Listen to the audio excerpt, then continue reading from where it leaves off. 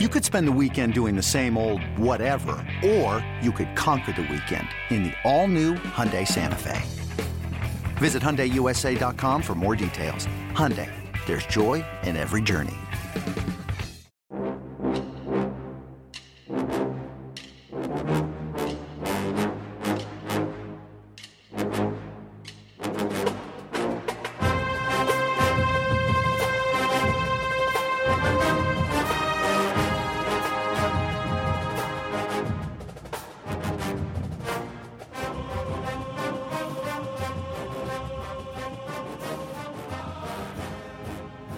Good morning, Bucknutters. Welcome to the Bucknuts Morning Five here on Wednesday, April 21st, 2021. I am Dave Biddle. I am joined by Matt Baxendale.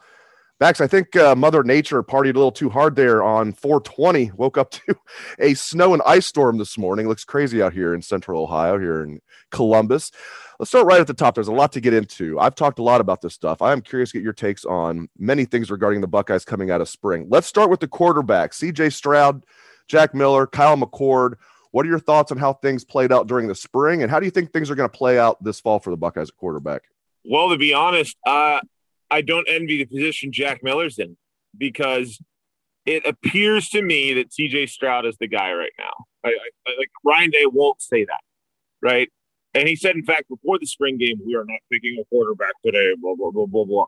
Well, it's because he doesn't want the depth in his roster to leave the transfer portal. I mean, that's what you're going to see as this one-time transfer becomes the official law of the land. I mean, it's crazy that, you have to keep re-recruiting your roster at a certain point. But I think right now Jack Miller's in an unenviable spot because it's clear the guy can play, right? He's the kind of prospect that, 10 years ago, we as Buckeye fans would be like, wow, he's going to be really good. Maybe not this year, but he's going to be a 2-year starter. He'll probably win the Big Ten. He's a good player, right? And that's not good enough when you have a guy in your class who's a top 50 overall player, a guy in the class behind you that just enrolled early that's a top 25 overall player, and a guy 2 classes behind you that's the number 1 player in the country with one of the few perfect ratings ever coming out of high school. So I don't envy Jack Miller's position because he's going to need literally all 5 years of his remaining eligibility to have a chance to see the field on a consistent basis if the way that those rankings play out holds true. I thought Stroud was very good. I think he's clearly the guy. I thought McCord was impressive. The ball explodes out of his hand, right? I don't know if there's ever been a more taken for granted top 30 player to come to Ohio State than Kyle McCord, because we're all like, oh, yeah, we got a great quarterback. Woo-hoo! We've already got C.J. Stroud. We already got Jack Miller. Here comes Quinn Ewers. McCord is excellent. He has all the physical tools. I'm not convinced he's not the number 2 right now. But I do think for Ford Miller, he's in a spot where I don't know if he's going to be able to really earn significant playing time just because he's surrounded by so much talent. He's the kind of kid where, you don't ever say, oh, someone's on transfer watch, because I hate when you say that about a kid, because you want him to stay and you want him to compete, right? But he's the kid who has an uphill battle right now to get on the field at OSU. I think it's Stroud, and then I think it's a real question as to who the number 2 is after that. I'm with you. I think Stroud, I don't know if he's won the job already. I think Ryan Day, if you gave him some truth serum, would say, yes, that's my guy. I know it. Ryan Day knows who his guy is right now. He's not going to anoint that to the world, but I'm sure he knows. I'm sure the staff knows, and I believe it's C.J. Stroud, and I think I will not be surprised if Kyle McCord is the backup quarterback this year. But I do think Jack Miller is going to stick around. I think they're going to, at least push the competition into the fall, and there's only 3 scholarship quarterbacks on the roster. I think Jack Miller will stick around. All right. There were 15 early enrollees, guys that should still be in high school that enrolled. And I think 3 really stood out from the pack in no particular order: Marvin Harrison Jr., Travion Henderson, and Jack Sawyer. I want you to comment on those 3 guys and maybe any other early enrollee that really stood out to you. Well, Sawyer was an absolute man-child out there. I think we've all talked, and if you have been under a rock since the spring game, literally every article is like, yes, Jack Sawyer looks incredible. So I think we could put all the platitudes out there and just say, look, the kid's living up to his recruiting rankings already based on what we've seen on the field. In a year where Zach Harrison very clearly seems to have figured it out, and you've got Tyreek Smith back at defensive end, you have three potential elite level defensive ends at any point in time. You put those three on the field in a Rushman package with Haskell Garrett, and there's no O-line in the country that's going to hold on for long. So, yeah, he's obviously a weapon. He's obviously incredible. It's fun to pull my 33 jersey out of the closet again. And honestly, Jack Sawyer looks like he's going to be a beast. But I think the one that probably surprised a lot of people was Marvin Harrison. And not that we should be surprised that somebody named Marvin Harrison, because his dad is, yes, that Marvin Harrison is an athletic specimen. He's used to catching passes from elite quarterbacks, having played with Kyle McCord. But I didn't realize he had grown 2 inches since we had last seen him. He looks like he went from 6'2" to 6'4", and he looks like a totally different, dangerous player than we saw in his film because of that extra length he had. So he's a guy who, if he had been 6'4" the whole time through high school, might have been up there challenging for the top receiver in the country from the recruiting ranking. He was a guy who was already in the top, I believe, 50. So it's not like he was a low-rated recruit in the first place, just an elite-level recruit in his own right. That was before he sort of skirted into ideal natural size. So that's a really exciting one to see. And I think he's a guy who, I don't know where all the reps are going to go at receiver at this point. It's not like you're going to take Wilson and Olave off the field, but you have all these other guys that are like, yeah, he needs to be on the field. Jameson Williams, JSN. Now you got Harrison after this spring game. You're like, wow, and we've heard it all spring. So, and that doesn't include guys like Julian Fleming. It doesn't include guys like Emeka Egbuka, who looked good in his own right. He had one catch in the spring game, like Egbuka did, where he's running to his right and the ball's way behind him, and he literally turns himself around Calvin Johnson style and snagged it. And I was always told the knock on him was his hands, not on that play. So, those guys were impressive. And then there's TreVeyon Henderson, who you mentioned, who at this point, I expect Henderson to get a lot of touches as the season moves forward. And I think this year's version of Puff Borland or JT Barrett's going to be Master T.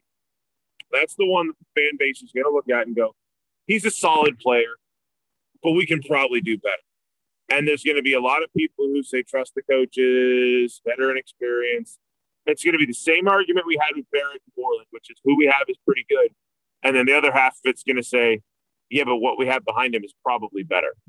And that's what it's looking like for poor Master Teague right now, who's a totally serviceable running back, but has some flaws in his game that are noticeable enough that you go, well, Meatball Williams and TreVeyon Henderson probably have more of an upside. And that upside might be here quicker if we give them more reps. So, I think those were sort of the true freshman standouts that are the early enrollees, if you will. But honestly, this is going to be another sort of freak level class where I wouldn't be surprised if you saw a couple more kids start to work their way forward, because let's face it, we already talked about Kyle McCord as well. He's another one who looked excellent. And if you're Ohio State under Ryan Day, I think one thing you can be sure of is you're going to be bringing in elite receivers and elite quarterbacks virtually every year. It's quickly becoming quarterback U, which is crazy considering, there were good quarterbacks at Ohio State, but never ones that were like elite, that were like every year first round quarterbacks. Maybe Dwayne Haskins will start that trend. He was the first Ohio State quarterback to go in the first round since Art Schlichter in 1982 to the Baltimore Colts. That's how long ago that was. And then Fields is going to go in the first round exactly 8 days from now. It'll be interesting to see where he goes. And then we'll see if Stroud is next in line, or McCord or Miller or whoever is next in line there. I think it'll be Stroud. It's just crazy to see Ohio State becoming quarterback U after really not producing any NFL quarterbacks for a long time. Obviously, guys got cups of coffee in the league: Bobby Hoying, Joe Germain, Troy Smith, on and on and on. But no one could really stick. All right, one thing about spring that I was really curious to see, Bax, was which unproven corners were going to step up. Not necessarily young corners, although a lot of them are young, but unproven guys. Tyreek Johnson's entering his fourth year, former 5-star recruit. He's unproven. Can he step up as a fourth-year junior? DeMario McCall is a sixth-year senior moving to corner. He's certainly unproven.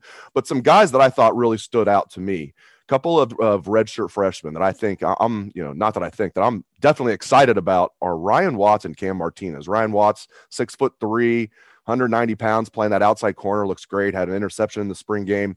Cam Martinez is that slot corner, Michigan Player of the Year.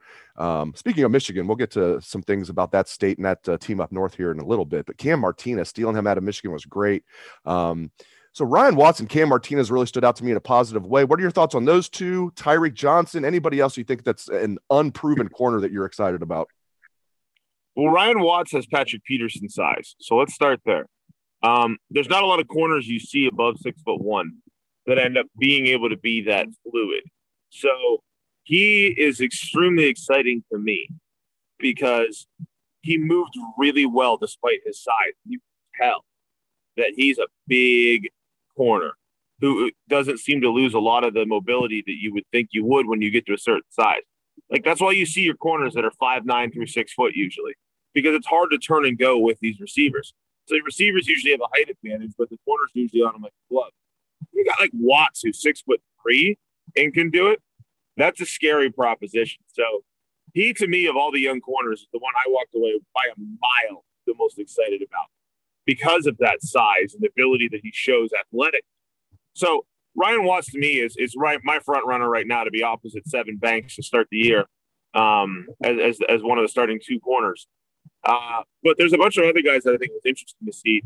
Tyreek Johnson, I don't know what to think of him at this point. This guy was a top 50 player. He was a 5-star guy and just hasn't really done much since he's been at OSU. You know, and it's one of those things like, you know, Coop used to say, if the pup's going to bite, it's going to bite young.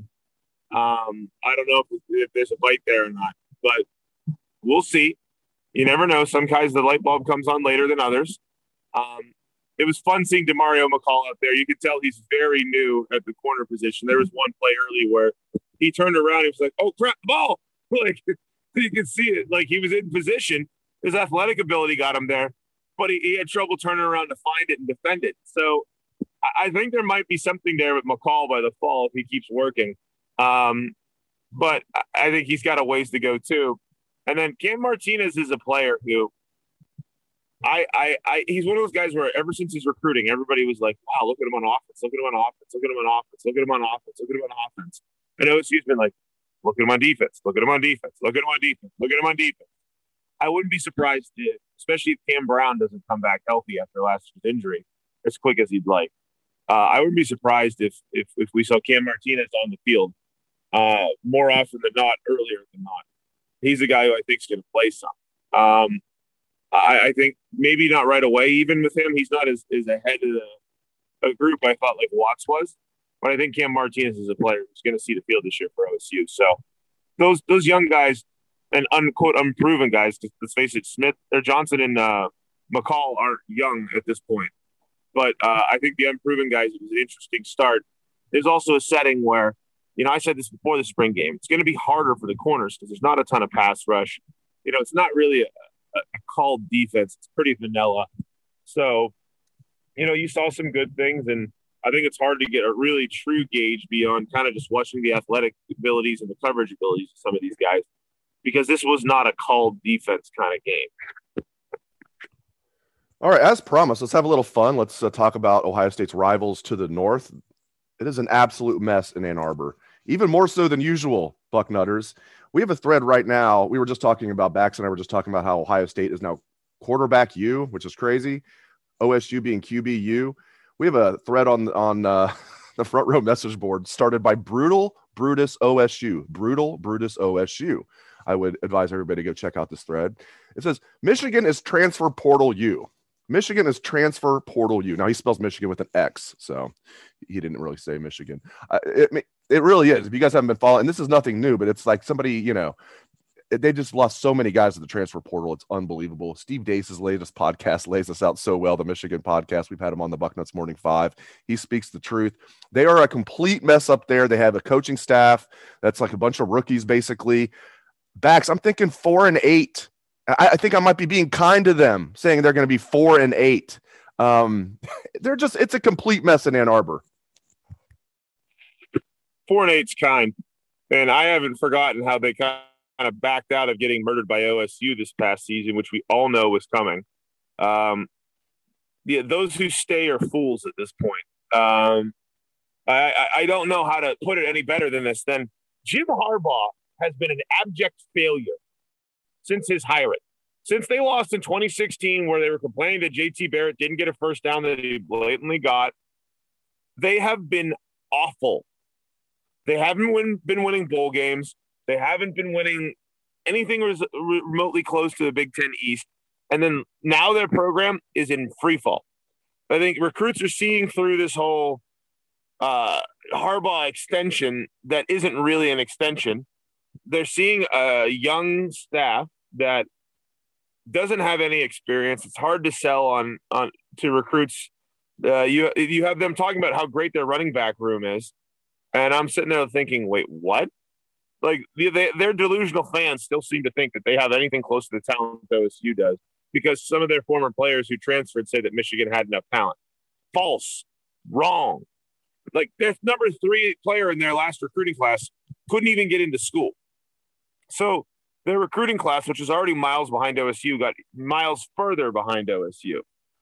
They're a program right now that is a dumpster fire. They're a program right now that their great hope at quarterback was a reject from OSU. And I put it that bluntly because it's true. J.J. McCarthy committed to Michigan 11 days after Kyle McCord committed to Ohio State. Both were on Ryan Day's list, and Ryan Day picked McCord, plain and simple.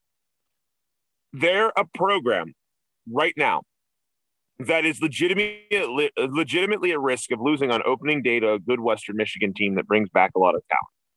I would not be surprised whatsoever if this Michigan team was one of the worst in the conference this year, which is probably inexcusable based on the rough talent level, but is totally predictable based on the awful culture that is going on up there. There's never been a program more screaming for change than the one in Ann Arbor. And they're just whistling past the graveyard right now up there about it. Yeah, it's transfer portal U, because who wants to stay?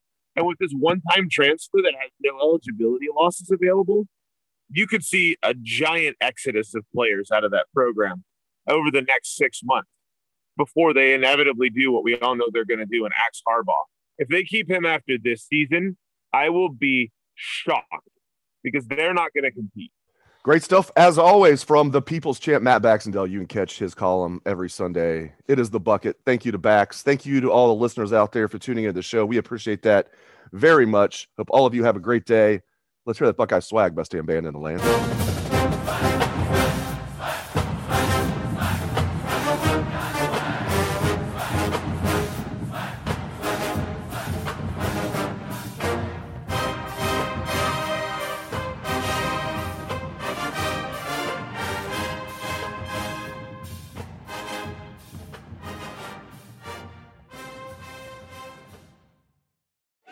You can now relive the best moments of the UEFA Champions League 24/7.